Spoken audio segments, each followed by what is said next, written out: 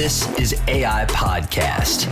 Not artificial intelligence, agency intelligence. Our team's going to be 10 times stronger than all the other teams. A platform for agents. When people think of niche marketing, they're thinking so small scale. In real life agencies, sharing their thoughts. All you need to do is get in front of more people. To transform an industry. Better coverages, better pricing, just better everything. Real the difference between givers, takers, and matchers. Agents. I guess I took a slightly different path coming to the agency I know a lot of. Agencies. You can partner your clients with those companies that are looking for that specific target market. This is AI Podcast. Are you ready? I am. Let's go. Hey, you loyal listeners. Welcome to Agents Influence, Conversations with Jason Cass. That's who? Me. I'm back with you here with my boy, Billy Williams. Now, when I say boy, I shouldn't say that. He is my number one mentor. If you are a loyal listener, you know that you probably hear his name more than anyone. I call them Williamisms because I have all these little things. One of my other mentors, named Mike Beard, I call those Beardisms. So much Beardisms. I call mine Billyisms. The Billyisms. Okay, Billyisms. That's what we will. Right. That's a lot easier to say too. He has a military background. And I believe a lot of times when I talk to people in military or have a military background, they keep things simple. You ain't got time to complicate things, Right. Billy says, when you Right. got bullets flying at your damn head. Right. You know, so I really like that. And so loyal listeners, that's why I always talk about that.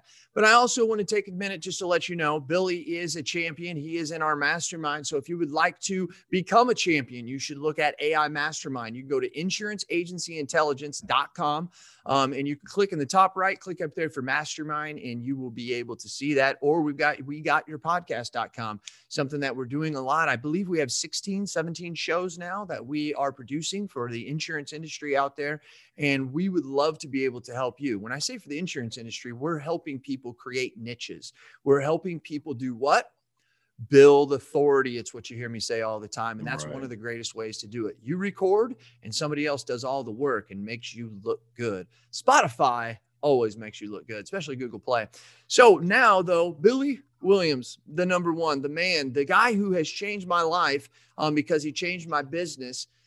We've known each other for a long time. Welcome to Agents Influence, my friend. Thank you, Jason. I'm excited. First of all, thank you for always declaring that I'm one of your mentors. I absolutely am honored by that position in your life.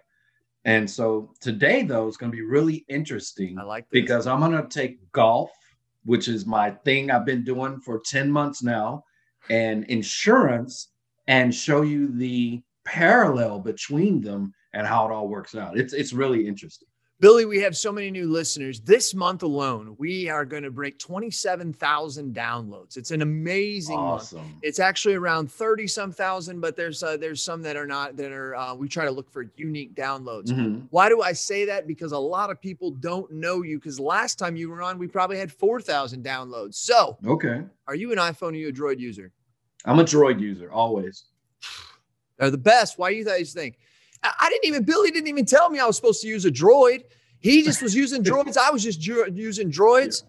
Not always does opposites attract. Sometimes the similars do. That's right. Especially when you're brainiacs and you know what's the best technology. All right. It's my show. I get to just down. There you go. Just be you. Just be you, man. Just be me. Just be me. So do you love to win or do you hate to lose, Billy? It's both, but I think I love to win more than I hate to lose. Any reason why? Because I went to college on an athletic scholarship. I'm a tennis player. I played baseball. I've done all this stuff, and winning just brings a level of psychological excitement that you just can't get from not losing. For me, not losing is a participation thing. Anybody can not lose, but anybody can't win. Very good point. I have a friend. His name is Jeremy Wallace, and he brought up a point. We were in the backyard. Loyal listeners never heard this. I want to get your thoughts on this, Billy. We were in the backyard, and we were talking about what is the greatest all-time athlete. And there was people thrown out there, Mike Tyson. There was things thrown out there, Michael Jordan. There was Tiger Woods. All these people were thrown out, right? And I've heard this, and we've all been part of this discussion, but a gentleman said something to me that I had never heard before. And he said, it's undoubtedly Tiger Woods. And this guy didn't golf. And we said, why do you think it's Tiger Woods? This is actually kind of fitting. It kind of fits into to the golf thing. That was unplanned. And he said, because it's the only sport that you're 100% responsible for everything that happens. Mike Tyson, he had all those knockouts, but the guy just might have possibly moved his head the wrong way, and Tyson happened to clock him, right? Michael Jordan, he was put in situations that it was like, hey, we're going to him, but he could not feel good. Somebody could have jumped up, blumped his shot. There was a lot of other exterior also, things. He passed the ball off. People forget, on 3 of his championships, he passed off the shot to someone else, and they hit the big shot. Good point. But when it makes them the best, it's like you're responsible. Really think about that. Like, other than the wind, I mean, what are you not responsible for whenever you're playing golf? You're responsible for every shot, everything. And it really made me think to myself, wow, if you're really responsible for yourself, Tiger Woods could be considered easily one of the best because he's there doing that, So anyways, sorry about that, loyal listeners. Oh, no, I appreciate it. Because again, it leads into what I wanted to talk about today. Yeah. So okay. perfect. That was weird. So anyway, the next one is there's 2 things that got us where we are today on agency and agents intelligence. And this is what we think here. Skill or luck, which one has been the biggest factor in your life? Would you say if you had to choose out of those 2? Skill. Why? Skill. Luck has definitely played a part, but luck is when opportunity meets preparation plus time management plus action. Ooh. Okay. So if I didn't do preparation, if I didn't do time management, if I didn't take an action, the luck wouldn't have mattered because I wouldn't have been in a position to take advantage of the luck. So many people have said that is when preparation meets opportunity, but you took that further just like you always do. That's beautiful. That's beautiful because it's easy to say that, but there are a lot of other things involved. Yeah, you can be prepared all day long. I know people have gone to school and they have 7 degrees, but they're broke. So they've prepared, but they never took an action. So unless you take action, it doesn't matter how much preparation you do. In fact, there are a lot of people who are very successful that never prepared, but they took an action. Enough said. Loyal listeners already. Go ahead, stop, rewind it, write it down, put that nugget in your pocket, use it later. Billy? Yes, sir. The thing is I want you have a vast, being a tennis player and, being in the past in the military. Give us that summary in 2 to 3 minutes that bring them to who you are so that they understand that you are not an agency owner, you are an investor. But go back to where that came from to here, please. Absolutely. Well, I retired from the military in 2003. I was commander of Army College recruiting, meaning if there was a recruiter anywhere on a college campus, they worked for me. Okay. Mm-hmm. Allstate recruited me to be their recruiter, a recruiter for Allstate. Okay. So I was recruiting agents to come into Allstate because I was a great recruiter. I could understand the consequences and the benefits and all that stuff, but I really knew nothing about insurance. So I had a mentor, an insurance mentor named George Gray. He was Allstate's second African-American insurance agent that Allstate had ever hired. He said, Billy, you're smart, you're this, you're that. He goes, but you don't know crap about insurance. And until you learn insurance, you're basically just bringing the sheep into slaughter. Because that's what I was doing. I was hiring agents. They were getting there. And then probably a year, 2 years later, I didn't stick around to see, but a year or 2 years later, they were probably out of the business because I was just bringing in sheep to slaughter because I couldn't teach those sheep how to defend themselves, how to do what they do. So 2004, I opened my own scratch agency, my own Allstate agency in Mundelein, Illinois, up the road from U-Ways. Mm-hmm. And I took all the things that I did. I took my processes, my standards, my discipline and all that stuff and started to grow an agency. And my first huge marketing campaign, because I want to put this out there, which is one I still use today, which is what you're using to help grow, AI, is I did conference calls. I would go out to the park. You and I talked about this. Yeah. I would go out to the park on Saturday mornings, and on the back of my business card, there was a phone number, a free conference call number. There was a printed on the back of my business card, and I'd hand it out to the parents that are out at the baseball fields, softball fields. I go into the volleyball courts, all that stuff, and say, hey, I'm going to have a conference call in about an hour. I'm going to talk about accident policies, cancer, heart attack, stroke. So I got some stuff that's better than Aflac.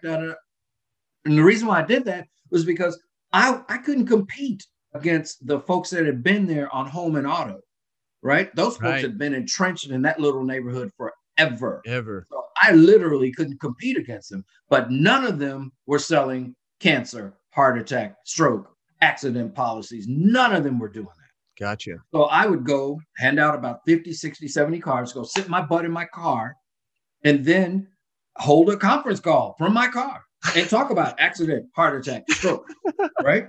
Yeah. And then they would say, okay, I'd say text in to this number and let's schedule an appointment.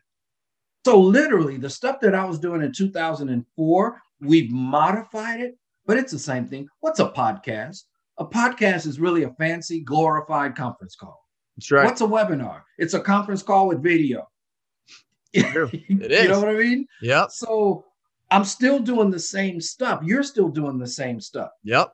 But what it allowed me to do was it allowed me to really grow my agency to, I don't know, 2.8, 3.2. I can't remember exactly what it was when I got rid of it. But what happened was I went to Allstate. I said, hey, I've done really, really well. I was your agent of the year, star performer, all this kind of stuff. I'm ready to acquire other agencies because I had the processes. I could just roll another agency into my existing processes. Mm-hmm. It wasn't like some agents where you bring on a stepchild. No, this was just a child that was going to come right into our family. Allstate said no. I was not feeling that. I was not feeling the fact that they were controlling. I can't hear you, Jason. You went away. I can't hear you. Your audio. Sorry about that. Okay. That. Yeah. No. Go ahead. I was listening. Yeah. So I couldn't stand the fact that someone was controlling my income. That truly, truly bothered me. I could see so that. I let go. I sold the Allstate agency, went independent, bought a little bitty agency right there in Mundelein, and then grew from there. But what I did, and you and I talked about this, what I did was I never wanted to be the sitting agent. I had, my thing is, I feel like, and I've always taught, an agency owner's job is very simple. We hire, we train, and we hold people accountable. That's right. That's it. That's our job. Mm-hmm. So once I started acquiring agencies, I really went into that CEO format, that president role of hiring, training, and accountability. Because then I could take all my wisdom and transfer it to someone else. Because my job is to bring up other producers, to bring up other, salespeople, to bring up other staff. Not for me to be the shining star. Right. That's not my job. I don't need to be Michael Jordan if I own the Bulls. Come on now. That's right. You know what I'm saying? Yeah, that's right. Sometimes you distinguish that between the rich and the wealthy. Michael Jordan was rich. The person who owned the Bulls was wealthy. Absolutely. Absolutely. And so my thing was, in order to build wealth, me, if you don't make the time to create wealth, then all of your time is spent fighting off poverty. That's so right. My thing was, I didn't want to be there sitting, trying to be the head agent. I wanted to pass on my wisdom, knowledge, and experience. So that's what I did. So that's why, guys, I'm an investor. I'm licensed in all 50 states, but I'm an investor. My job is to go in, buy a piece of an insurance agency, put our processes, our management, our leadership, our accountability in place, and then get my dividends every year and go play golf every day. So 10 months ago, I would have thought you played golf before. Maybe you never did, huh? What? I can't. I mean, I may have gone out like with my son who played golf, but I knew nothing about golf. I was the typical guy out there digging in the ground and doing all that stuff. I was that guy. Besides COVID, what happened 10 months ago that made you decide to do this? No, COVID is what happened. So that's what it is?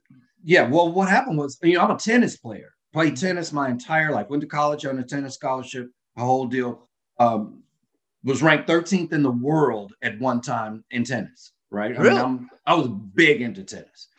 Wow. So they took down all the tennis nets in Texas. All the tennis nets came down. So literally, we had nowhere to play tennis. Now, some of the private clubs kept them up, but I'm cheap. I wasn't a member of a private club anywhere. So, like, if I can't go to the park and play, I don't need to play, right?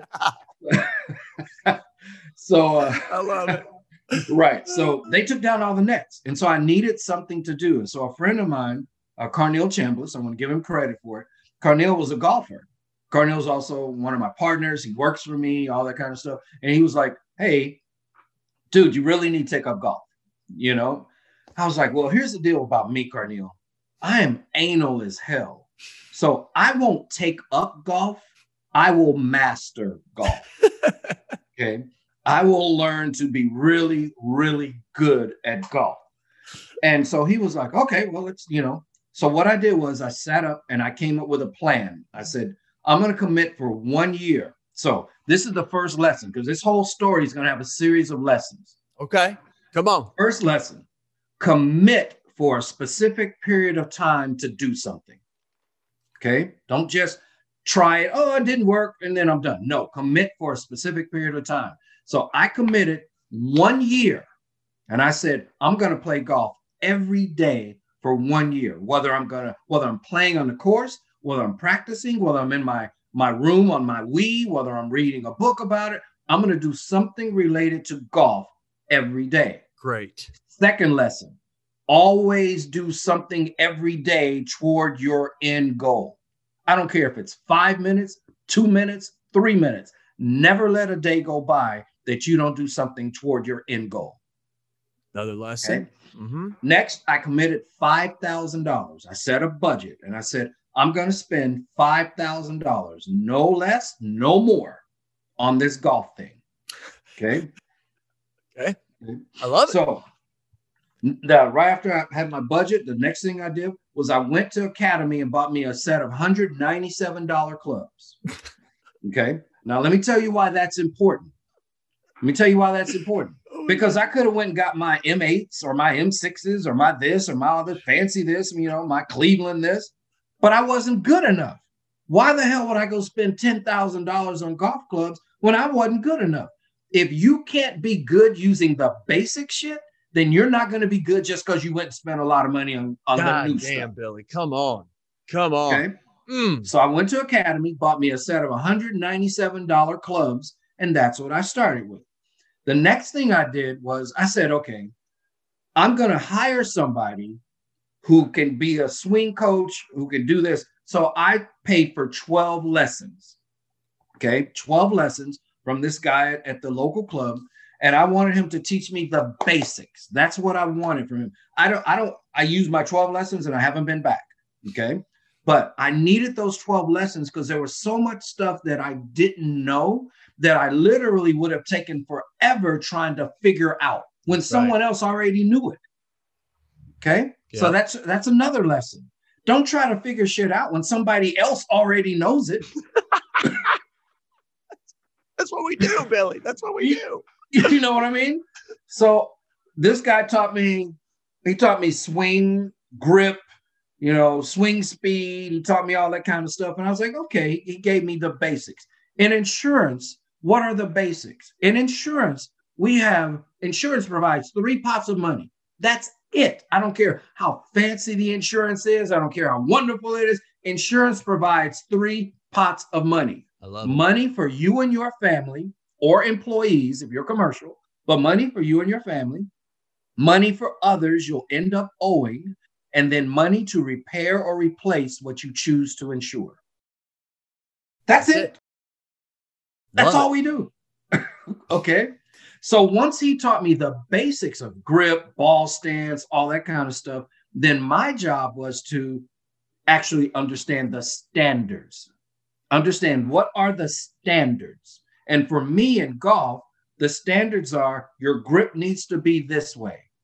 Your stance needs to be like this. The ball needs to be here. Each club has its own standard. My 4 hybrid goes 110 yards in the air, carry, and then rolls out 60 yards. Okay, that's what it does. My 7 goes 80 yards in the air and rolls out 30 yards or 40 yards, somewhere in there. You know, I have 3 putters. I've got a 56 degree, I've got a sand wedge, and I've got a lob wedge. And each one of those does something different. Each one of those goes a different space, right? Mm-hmm. Why is that important? Because each person in your agency has a different role. And when you try to make your driver a sand wedge, or you try to make your 4 hybrid a 7, you're gonna look stupid, and your agency's not gonna grow. Golly. But right now, but you say, well, Billy, I'm the only person in my agency. Well, that doesn't mean the roles change. It just means you do all the roles. Yes. Okay. Yes. Love it. So you're a CSR. If that's a CSR role, then when you do that work, you're a CSR. If that's a licensed sales producer role, when you do that work, you're a licensed sales producer. If that's an admin role, when you do that work, you're an admin. The roles don't change. The standards for the roles don't change. Love it. That makes Love sense? it. That makes That's total why I'm not trapped by employee, because I don't hire people. I hire roles. That's right. Okay. Licensed sales producer. This is a conversation you and I had when I was like, Jason, you're trying to fill the wrong role. Yes. Mm-hmm. Okay. I'm hiring people because I like them. Yeah. That don't do any good. You know. No. Nope. That's right. No, I love that. Wow, Billy. So my clubs, each of my clubs, they go a certain distance. They do a certain thing. They have a certain, if I'm coming up on something, and see, this is another thing. When you don't know your roles, then things can easily distract you. So if I'm let's say I'm on a par 3, and there's a sand trap in front of that par 3, well, that's not an obstacle. It's a distraction. Okay. It's a distraction. It's only an obstacle if I try to go through it. It's a distraction if it's there and it forces me to switch roles. So now if it's 90 yards out, then why am I hitting a 70-yard club and hoping that I get past the sand trap? I've calibrated my clubs. I know the standard of my clubs. So I know, hey, in order for me to carry that sand trap, I'm going to have to use an 8, or I'm going to have to use a 9, or I'm going to have to use whatever it is that gets me over that. But what if it rolls off the back? Okay, so let me ask you a question. Would you rather roll off the back and putt, or be stuck in the sand trap? True. Mm-hmm. Right. You know what I'm saying? Absolutely. Sometimes there is no win situation. Sometimes you just got to make sure that you're in the best position to not lose badly. That's wow. Woo. Very well said, Billy. Very well said. Just how it is. Wow. You know what I'm saying?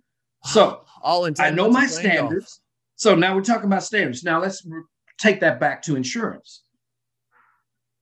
Every agency should have a set standard that they recommend to their customers, a minimum recommended coverage standard. So that means, hey, if we're talking auto, our minimum recommended coverage is $100,000, $300,000 for uninsured motorists, $100,000 for property damage on liability, $5,000 medical, whatever it is you decided, this is the minimum I want my customer to have. Once you know your minimum coverage standards, now everybody's working from the same conversation. That's right. Versus I got Joe who's really, really good at this, and then Susie who sucks at sales. There shouldn't be anybody in your office who sucks at sales, because they should all be talking from the same standard. Now, Joe, because he's good, might be able to sell a 500, but Judy should never sell below 100, 300. Gotcha.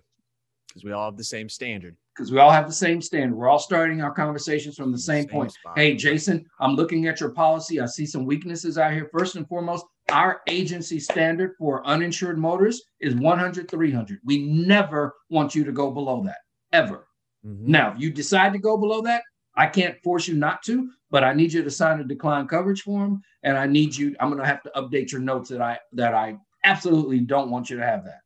But you can do it if you're more concerned with price than you are with our protection. Correct. And we move on from there. So that's a standard. Agency recommended coverage should be a standard. Once you have an agency recommended coverage, then you'll have a standard consequences, because our strength in insurance is not selling benefits. Our strength is being able to teach people the consequences of making a dumbass decision. Wow. That's good. That's good, Billy. Okay. So that means if I'm saying, well, we want you to have 100, 300 on your uninsured and underinsured motorists, but if you don't want it, I at least want to make you aware of the consequences, which is if you are hit by a driver who does not have insurance or doesn't have enough insurance, now you're going to have to cover your own medical. You're going to have to cover your own lost wages.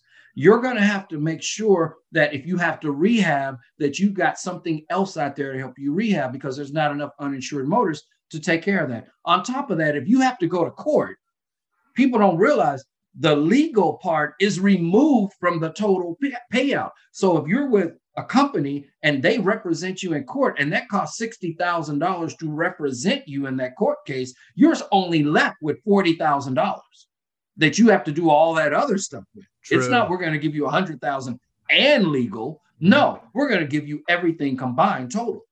So these are the consequences of you not accepting at least our minimum recommendation. I've never really heard you say it that way. I mean, I've heard you in so many words explain to me about the standards, and I get that. But we're trying to find weaknesses, and these are the standards that we use to find this. And hey, you got to sign off if you don't. I'd never heard you pin it, and maybe you hadn't, and just didn't resonate to the fact that it's my job to explain to them the consequences. If they don't want it, that's fine. But as long as we understand what it is and the consequences. Now, that's what I want to say, though. Sometimes we explain what it is. Mm-hmm. But there's a difference between explaining, am I right, Billy, about what it is versus what the consequences are. Right. And our power is in the consequences. Our power is in painting the picture for them of what their life looks like if they don't take what we recommend. We get paid to tell stories. Yes. That's what absolutely. we do. That's what absolutely. we do. Yeah. So, yeah, but agents don't do that. They're so busy selling the benefits. Oh, you're going to love it. You're going to have this, and you're going to have this, and you're going to have this. And that doesn't resonate with people. Yeah. Okay. That's a goal. And emotional, you've heard me talk about this before. I love it. Every piece has a certain emotional, I guess, fire to it. So facts, goals, obstacles, solutions, right? Facts have almost no emotion. Goals have some emotion, but it's the obstacles that have the most emotion, the problems that have the most emotion. And so what do people buy? They buy solutions, right? But if there's no problem, there's no solution. So my goal is to make you aware of the problems or the consequences of you not accepting my coverage.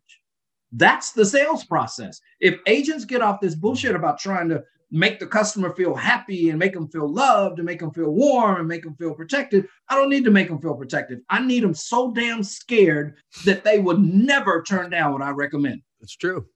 Because they don't know any better. You're actually acting in their best interest. They just don't know it until they actually use that policy. Exactly. It's like a child getting ready to stick their hand toward a fire. I can sit there and go, oh, Johnny, fire can be good. It can warm us. It can make us feel good. It can cook our food, but it also can hurt us a little bit if we're not careful. What is that crap? That kid's going to be like, okay, let's see. Right?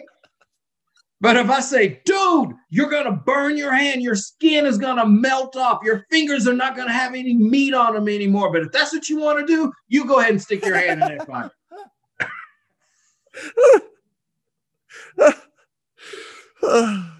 So, Billy, what else did you learn in this 10 months? So, my God, you're like a new person.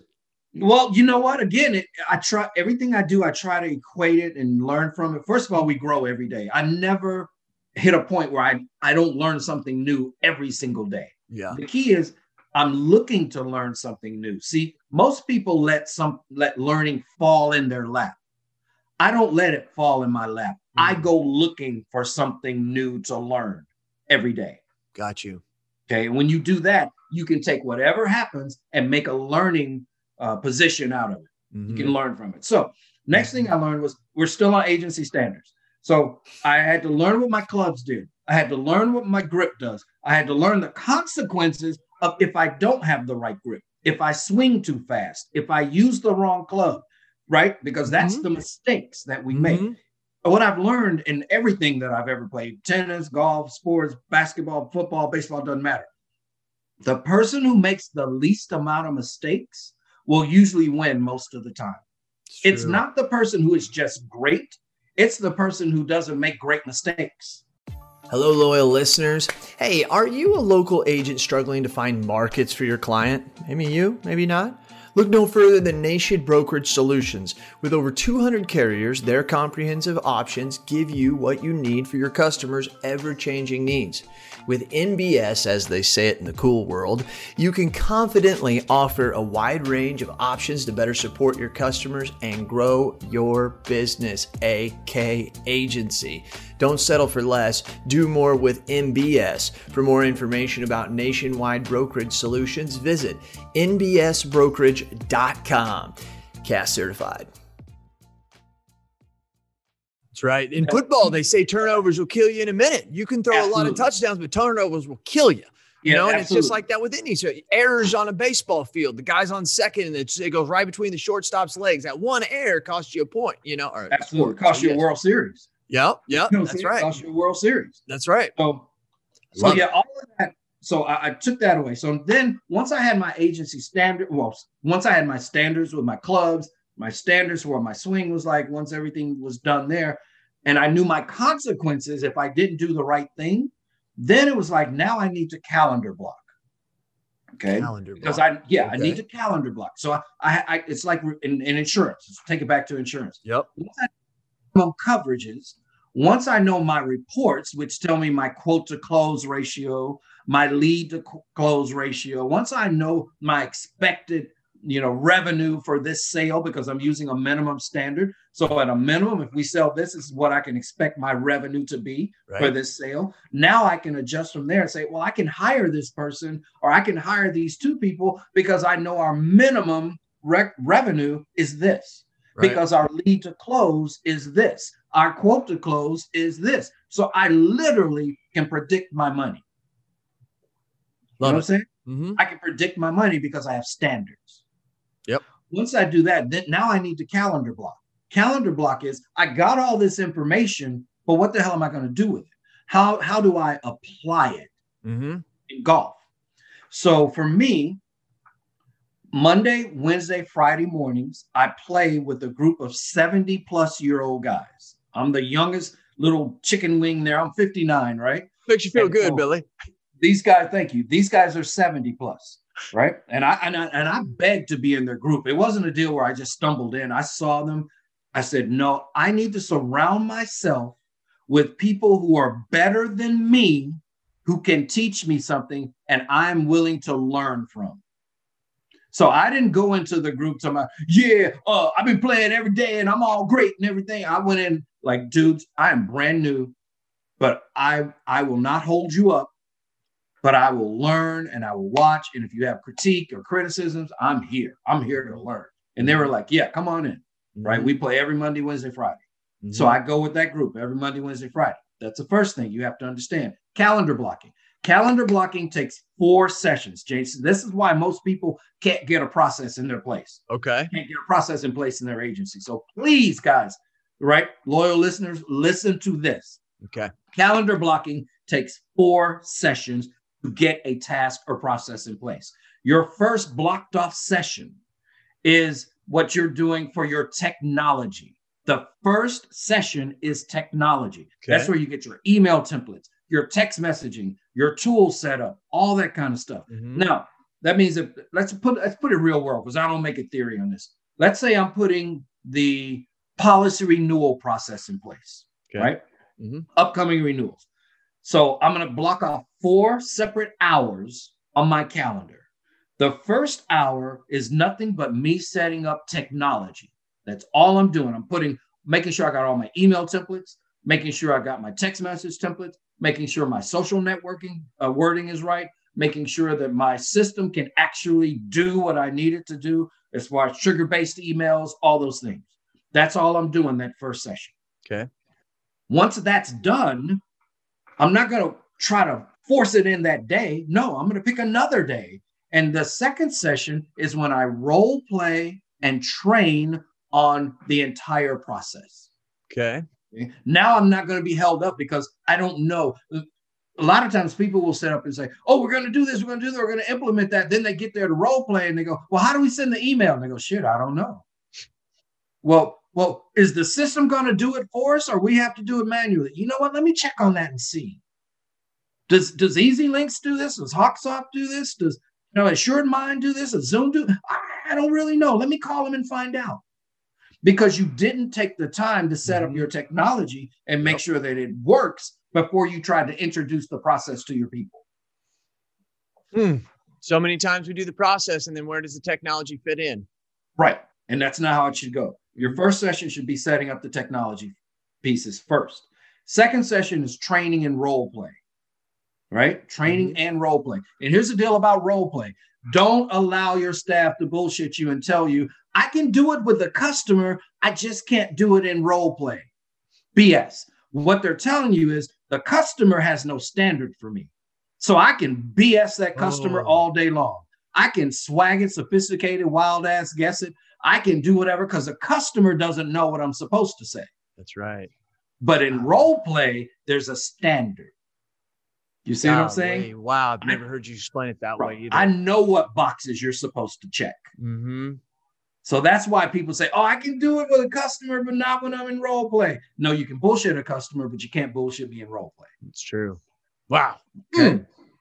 That's the second session. Okay. Third session is where you block off time for them to actually do what you train them to do. So again, we're talking policy review, policy renewal. So first session, I set up all my stuff for the policy renewal. Second session, we role played. Hey, this is how you say it. This is how you do the review. This is what we're going to use. This is the email program that's going out. This is what the email is they're going to receive. This is a text message they're going to receive. So everybody knows what's going on. Third session, I'm going to block it off. I'm going to say, well, Judy, I'm going to make sure that you are scheduling policy review appointments at 10 o'clock on Wednesday morning. That is your time. And I'm putting that on your Calendly or Simply Book or Bookings or whatever you're using. And when someone says, hey, I want to do a policy review, go to their calendar, see what's available. You know what's going to be available? Wednesday morning at 10 o'clock, because that's what I have blocked off for you to do it. Does that make sense? Yep. Okay. And then the fourth session is spot checking. This is where we as the leader, remember, we only got 3 jobs: hiring, training, and accountability. So this is where we come in and spot check. Now, I'm not spot checking you, Jason, by saying, hey, Jason, did you do that? And you say, yeah, I got to some of it. You know, I was get busy. They're like, well, try to do better next time. That's not a spot check. Okay. That's not a spot check. That's a conversation. That's a spot check in most agencies. Right. A spot check is at 8 o'clock in the morning before anyone else is in the office. I'm going to pull the upcoming policy renewal report.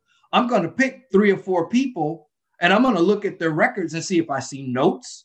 Do I see declined coverage forms? Do I see that you called out to them? What day did you call out to them? So when we go to our meeting, I'm coming armed with information.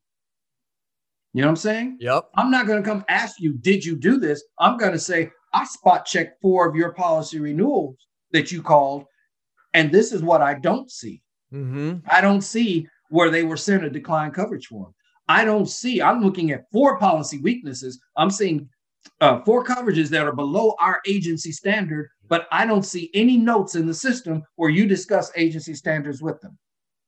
See, that's a spot check. Yep. You know what I'm saying? Why don't in we the do military, that, Billy? Why don't we do that? Because we don't set aside the time, because we're too busy. Again, if you don't make the time to create wealth, then all of your time is spent fighting off poverty. So we're so busy with the BS that we don't have time to do this. And we've all seen this. We've all seen the big rocks, little rocks, right? Where you've got the big glass thing, and the guy's like, how do you get all these big rocks in with these little rocks? And then you have to dump the sand out, put the big rocks in, and then pour the sand back in it, right? Yeah. Well, I want you to think of, instead of rocks and sand, I want you to think of distractions and proactive actions. So a lot of times the sand is nothing but distractions, little bitty things that we shouldn't be doing, but they eat up all of our time. They do. And then the big rocks, we save the big rocks for the last, and then they never fit in the box. Okay.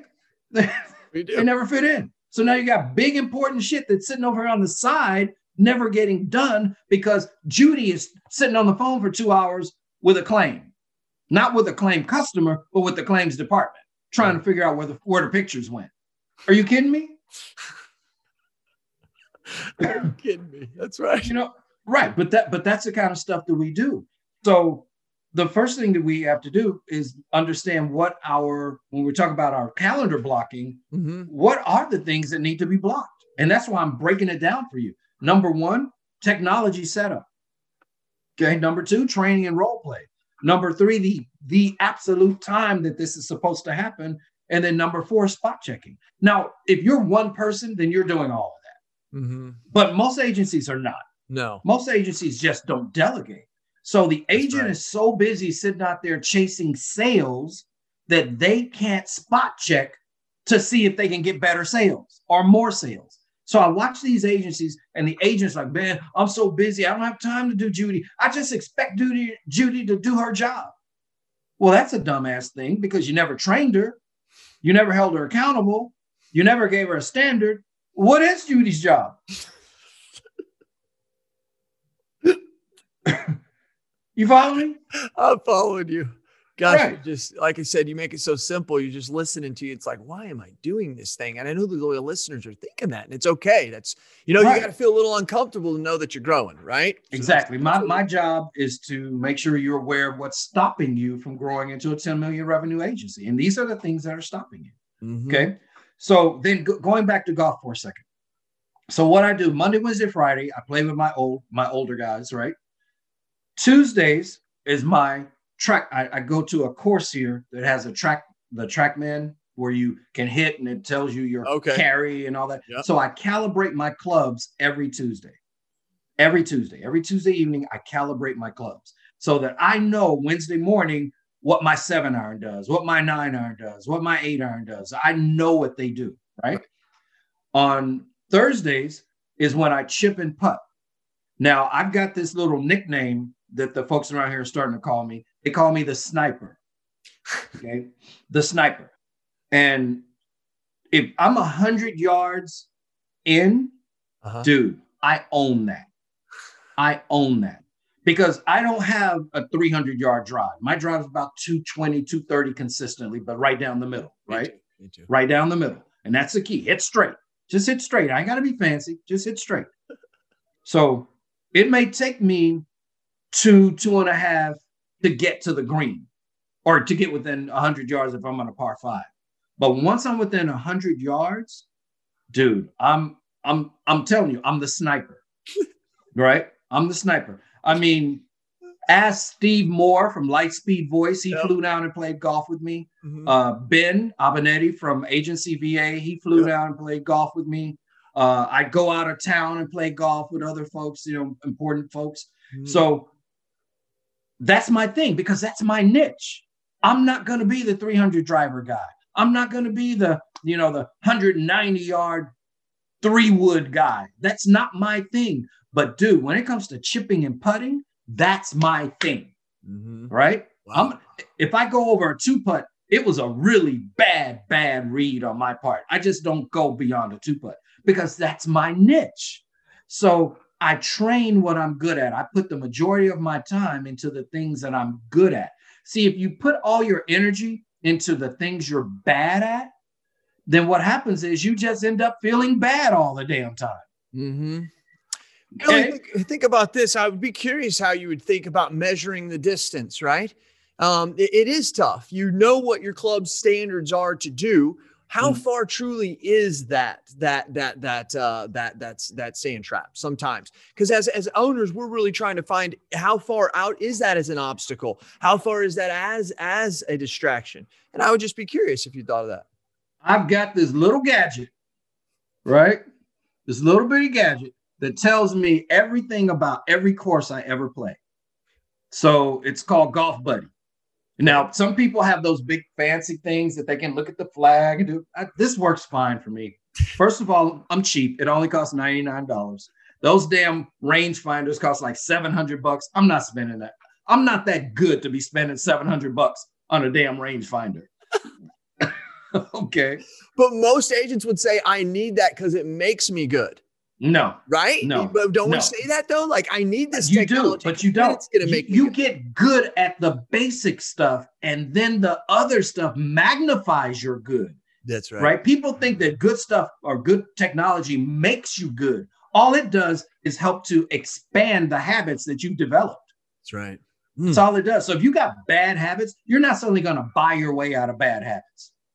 Billy, I'm going to throw you another one. Putt for show or drive for show, putt for dough.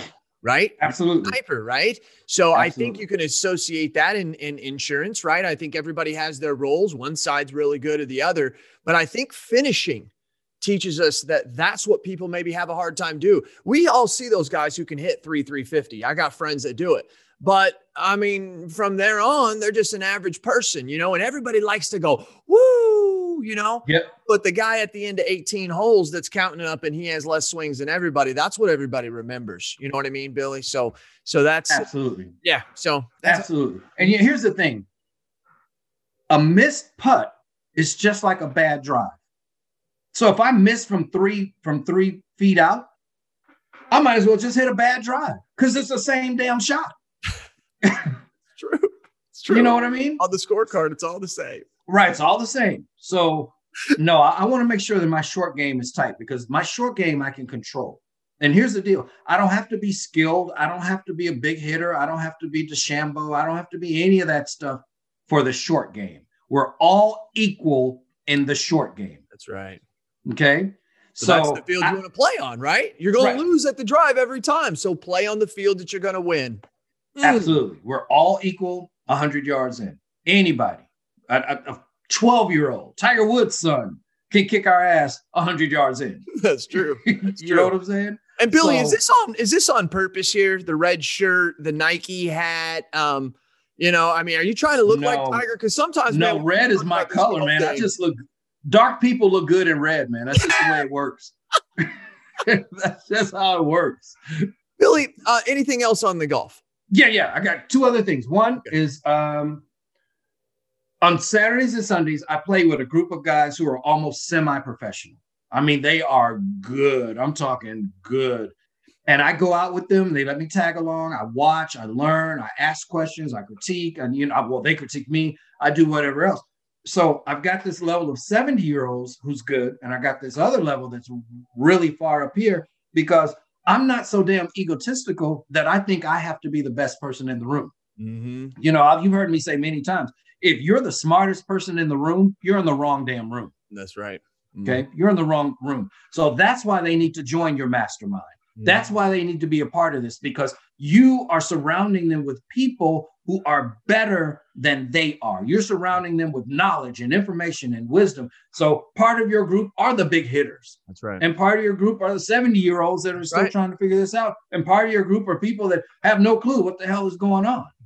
So now they're going to go out on their own and make these dumbass decisions and make these dumbass mistakes and buy this glorified technology and the latest, shiniest stuff when they don't even have a clue how to pick up the phone and go, hi.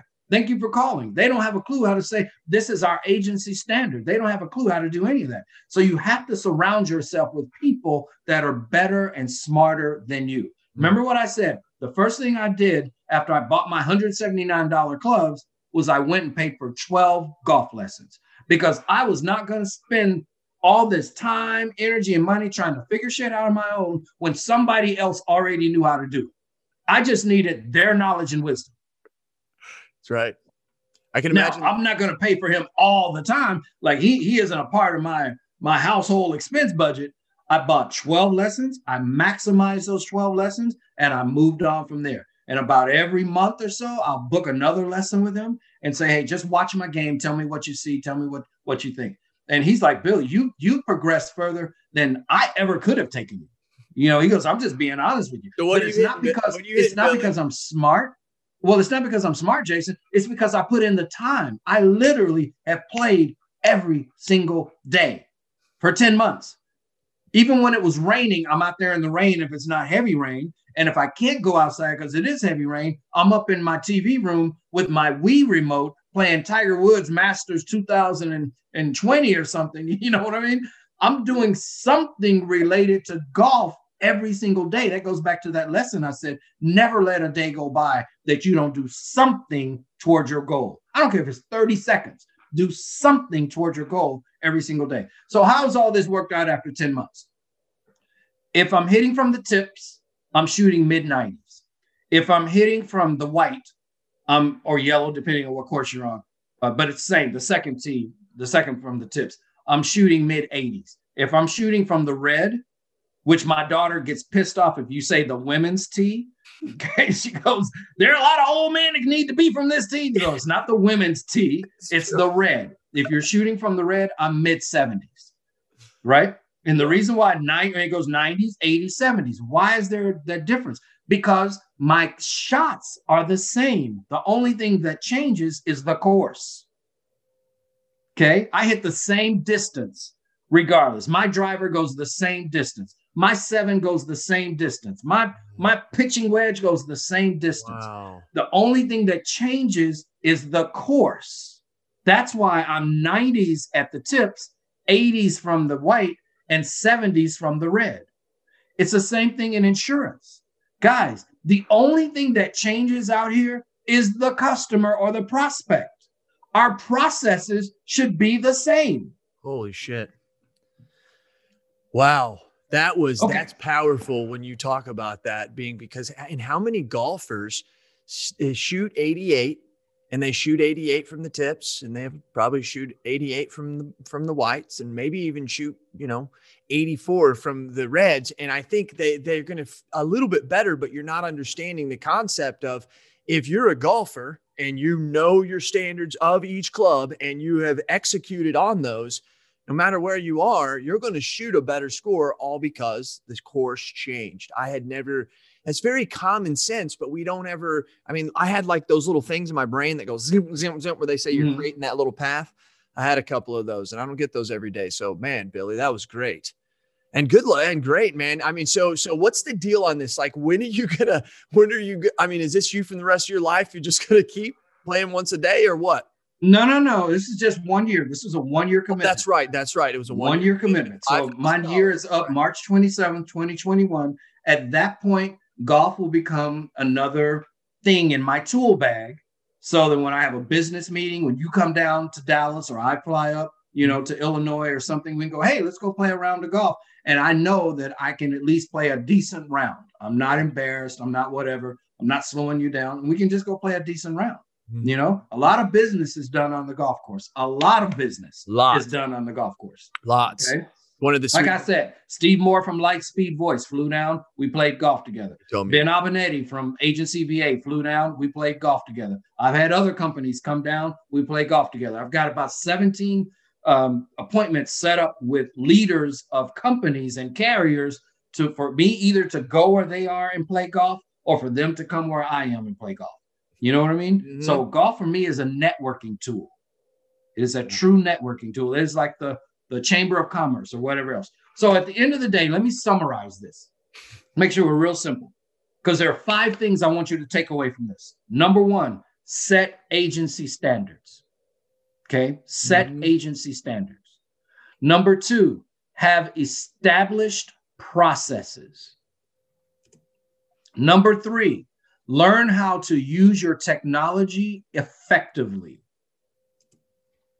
Number 4, never skip training and role play. And number 5, never miss your spot checks. Let's make it all simple. That's what I want you to take away from the time you spent with us today, agents. Set agency standards, right? Have established processes on how you do things. Learn to effectively use the technology that you have, not just go buy new shit every time you feel like something's going to be better. Learn to use what you have effectively. Never skip training and role play. And always perform spot checks. Always perform. That's it. That's the summary. Those are the 5 things. Billy, I wanted to say something, and then I want to talk to you about something we've never talked about, and I think this is going to be good. But one of the things you were talking about when you're talking about blocking time or just revolving, it was when you go play with the gentlemen who are not as good, the older gentlemen. I think that's on Monday, Wednesday. Right. Well, they're good. They're just not as good as the guys on the weekends up there. Correct. Yeah. Okay. So I used to, there's the Elks. I don't know if you guys have that. Oh, of course. The Elks Lodge. Absolutely. The Elks Lodge in Centralia, Illinois, when I started when I was 24, it's still this way. It's just a bunch of veteran aged people. Let's just be honest, right? At ours, it's very much that way. And a lot of young people stayed away from that. And so the way that I had thought is, well, if some people are going to stay away from that, I think that that's pretty powerful because I'm going to go to that.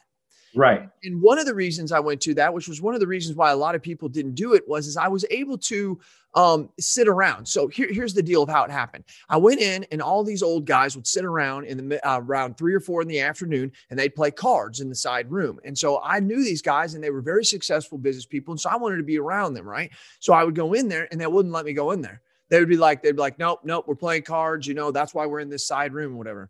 So I kept thinking to myself, so I hung out with the other guys that were outside the cards. I'm thinking, how do I get in there? And so every Thursday they did this steak dinner, and they would do this steak dinner, and the Elks would provide all the food, and then they would sell it for $5, and then they would give it to the troops or something like that. Right. Okay. And I figured out that I got my insurance agency. I put together a team. And then we went to the Elks and I said, hey, on the Thursday, the third Thursday or whatever it was, I want my team to cook the stuff. So we'll cook it so you guys don't have to. Well, it was really cool because after 3 or 4 months, they let me in the room. And I didn't play cards. I would just sit there and I would drink my vodkas and Sprites or whatever it was. And all I wanted to do is just listen to them. I just wanted to hear what they would say. And I would ask them questions. There was one guy who had a huge storage business and it was all over the place. And I wanted to ask him how he got there. And it was so funny because my friends would be like, dude, what do you do hanging out 2 times a week at the damn Elks? And it's like, man, you guys don't understand, but those dudes are smart, and I'm learning stuff that I never would have learned before. So when you said that, I thought that was good. So I really, really like that. And loyal listeners, there's all types of things like that around our communities where we can invest and where we can find those people. You happen to find them at the club, and they're usually playing on Saturday because they're not like the older guys who are retired. They got to work during the week, and it's just, that's okay. So Billy, here's what I want to kind of wrap this up with. What was your childhood like? I was military. I was military. I know. And I hear you tell me whenever you and I get really deep in discussions, you'll start to bring out the things that your dad told you, and I understand your dad in the military. So that gives a lot of this, are your brothers and sisters as dynamic as you are? I don't have brothers and sisters. I'm an only child. I did not know that, Billy. Yeah. So my parents only invested into me. To me. Yes. Well, right. And since I was the only investment, the return on investment had better be pretty damn good, right? Because I was the only investment vehicle they had. No, I'm an only child. Did not know that. And so, I mean, was this driven into you, structure, being anal? Do you think your dad and parents drew a bit into you more, or do you think it was an absorbed thing that you just learned? No, it was learned. It's environment. I know they say, is it nurturing or environment or whatever? No, it was environment. But my dad and mom had it drilled into them from their parents. So let me kind of go back even further. I'm African American. For those of you that are on the call here may not be able to tell, because I try to be fairly neutral with any kind of, accent that I have. But I'm African American. My grandparents came up at a time when African Americans didn't really own anything, couldn't really do much. But my grandfather had this mentality where he felt like if we own it, we can control it. Okay. Mm-hmm. So within the African American community, he owned, he did a washing service where he would hire African American women to wash clothes, iron, do all those kind of things. But it was like his service that he ran for that. Mm-hmm. And then he leveraged that into a couple of apartment buildings. He leveraged that into a laundromat after the washing service thing kind of went away and laundromats came in. Yeah. So he owned a laundromat in East Dallas where he lived, but he never let anyone know that he owned it. He had a European manager. He had a Spanish lady who worked it, because if it was known that it was African-American owned, people would not have gone to it. Gotcha. So he kind of instilled that into, he was my mother's father. And so he instilled that into my mom. So my mom owned hair salons. My mom owned some other things. Then my dad being military, my mom, I think, actually influenced my dad to own some things. Even though my dad was in the military for 35 years, he still owned things outside of the military. You know what I'm saying? Military was the funding source for all the things that he ran outside of the military, apartment buildings, things like that he invested in. And so me growing up, that's all I knew. I thought that the world was all about people owning their own stuff and running their own things. Right. And even though you had a stable job, that job was just there to fund the things that you wanted to own. Okay. Nice. And see, Jason, you and I, when we were talking, and I was telling you, I don't know if you remember this, and I think we were in Cleveland. I'm not sure where we were. We were sitting. It was me, you, and what was his name? Your partner? Travis. Travis. We were sitting at a table and we were talking. This is when I first told you, dude, you got to get the hell out your agency. Mm-hmm. You're what's stopping your agency from growing, right? But I also told you, Jason, at some point when you're out of that agency, you're going to start to own other things. You're going to start to do other things outside of your agency because your agency will run itself. And that's why I was telling you about my investing. I said, the reason why I'm able to invest is because I don't have to be there running an agency. It's true. You know what I mean? So now I look at you and you have a podcast service and you're doing things for Cuba. And you got a lot of other stuff that I don't even put your business in the streets. You got some other shit that's happening out there that people don't know about. But the reason why you can do that is because you're not a slave to your agency. That's right. You went to what you were supposed to do: hiring, training, and accountability. And that freed you up financially and time-wise to go after other things. So right. So right. You know what I'm saying? So my childhood was me watching my parents go through this and do this, and they ingrained in me, you know, those sayings that I live by. If you don't take the time to create wealth, all of your time is spent fighting off poverty. They ingrained that in me. You know, they ingrained in me, all money is not good money. Sometimes you have to pass up what looks like good money because it'll hold you back. It'll slow you down. It will stop you. So you may have a contract over here. It's like, oh, we got a big contract. But the service work and everything associated with it destroys your ability to go do anything else. Right. So all money is not good money. You know what I mean? So that's my childhood. That's why I am. And I am the way that I am because of my father. I am my father's son, but my father is his well, I guess it wouldn't be father-in-law. So I am my father's son, and my father is his father-in-law's son. Gotcha. Wow. That's great, dude. Thank you very much. I just had never really talked to you about that. And there's so much passion, so much wisdom, so much emotion, so much simplicity that comes from your military background and other things like that. But it just comes on. There's more than there. There was kindling that lit this fire, and it had to been put in there. Now we know. So I appreciate it. Billy, you've been a big help. And I want everybody to know, when you hear about Billy saying, yeah, Jason, we talk and this and that, Billy, he'll tell you he has a calendar. You can go on there and you can select a time and you can talk to him. No, don't get me wrong. You just don't give this shit away for free all the time. But at the beginning, he wants to know who you are, and maybe he can help you with your services. There's a good chance, but I want you to keep in mind, that's how Billy and I got going. I saw Billy back in 2003 or 2004 at the National American African NAIA. Yeah. National African American Insurance Association. There it is, right there. And then we met later on because you have a thing where you do a lot of presentations for non-for-profits for free. And that was inspiring. And it just took a while for me to listen to you. So please, where can people, what is your little thing that people can go? Just go to inspirenation.org. If they're interested in our mentoring service, you know, which is complementary to what you guys do. Jason and I work a lot together. We have a lot of joint people that work with us.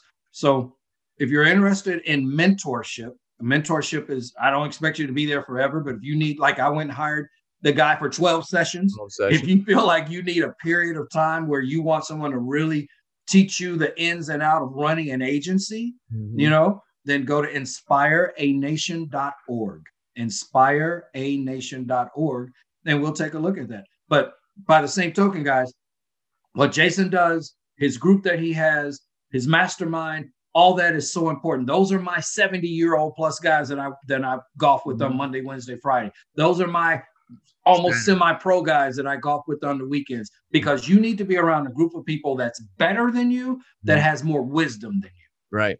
You know But what? you also need someone who's one-on-one with you as well. Billy, when new members join our mastermind, I say to them, they'll be like, man, I needed to join for a while. And here's what I always say to them. They always say to me, they say the same thing.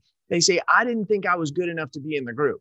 And that goes back to what you're saying. Maybe you're not, but you're probably the smartest somewhere else, and you need to get out of there. But we need to be hanging out with those people that are below and above, so that we're learning both those things. I love that so much, Billy. Billy, last two questions so we can wrap this up. Okay. For readers and readers are leaders. I know you're a leader, so you must be a reader. What do you read?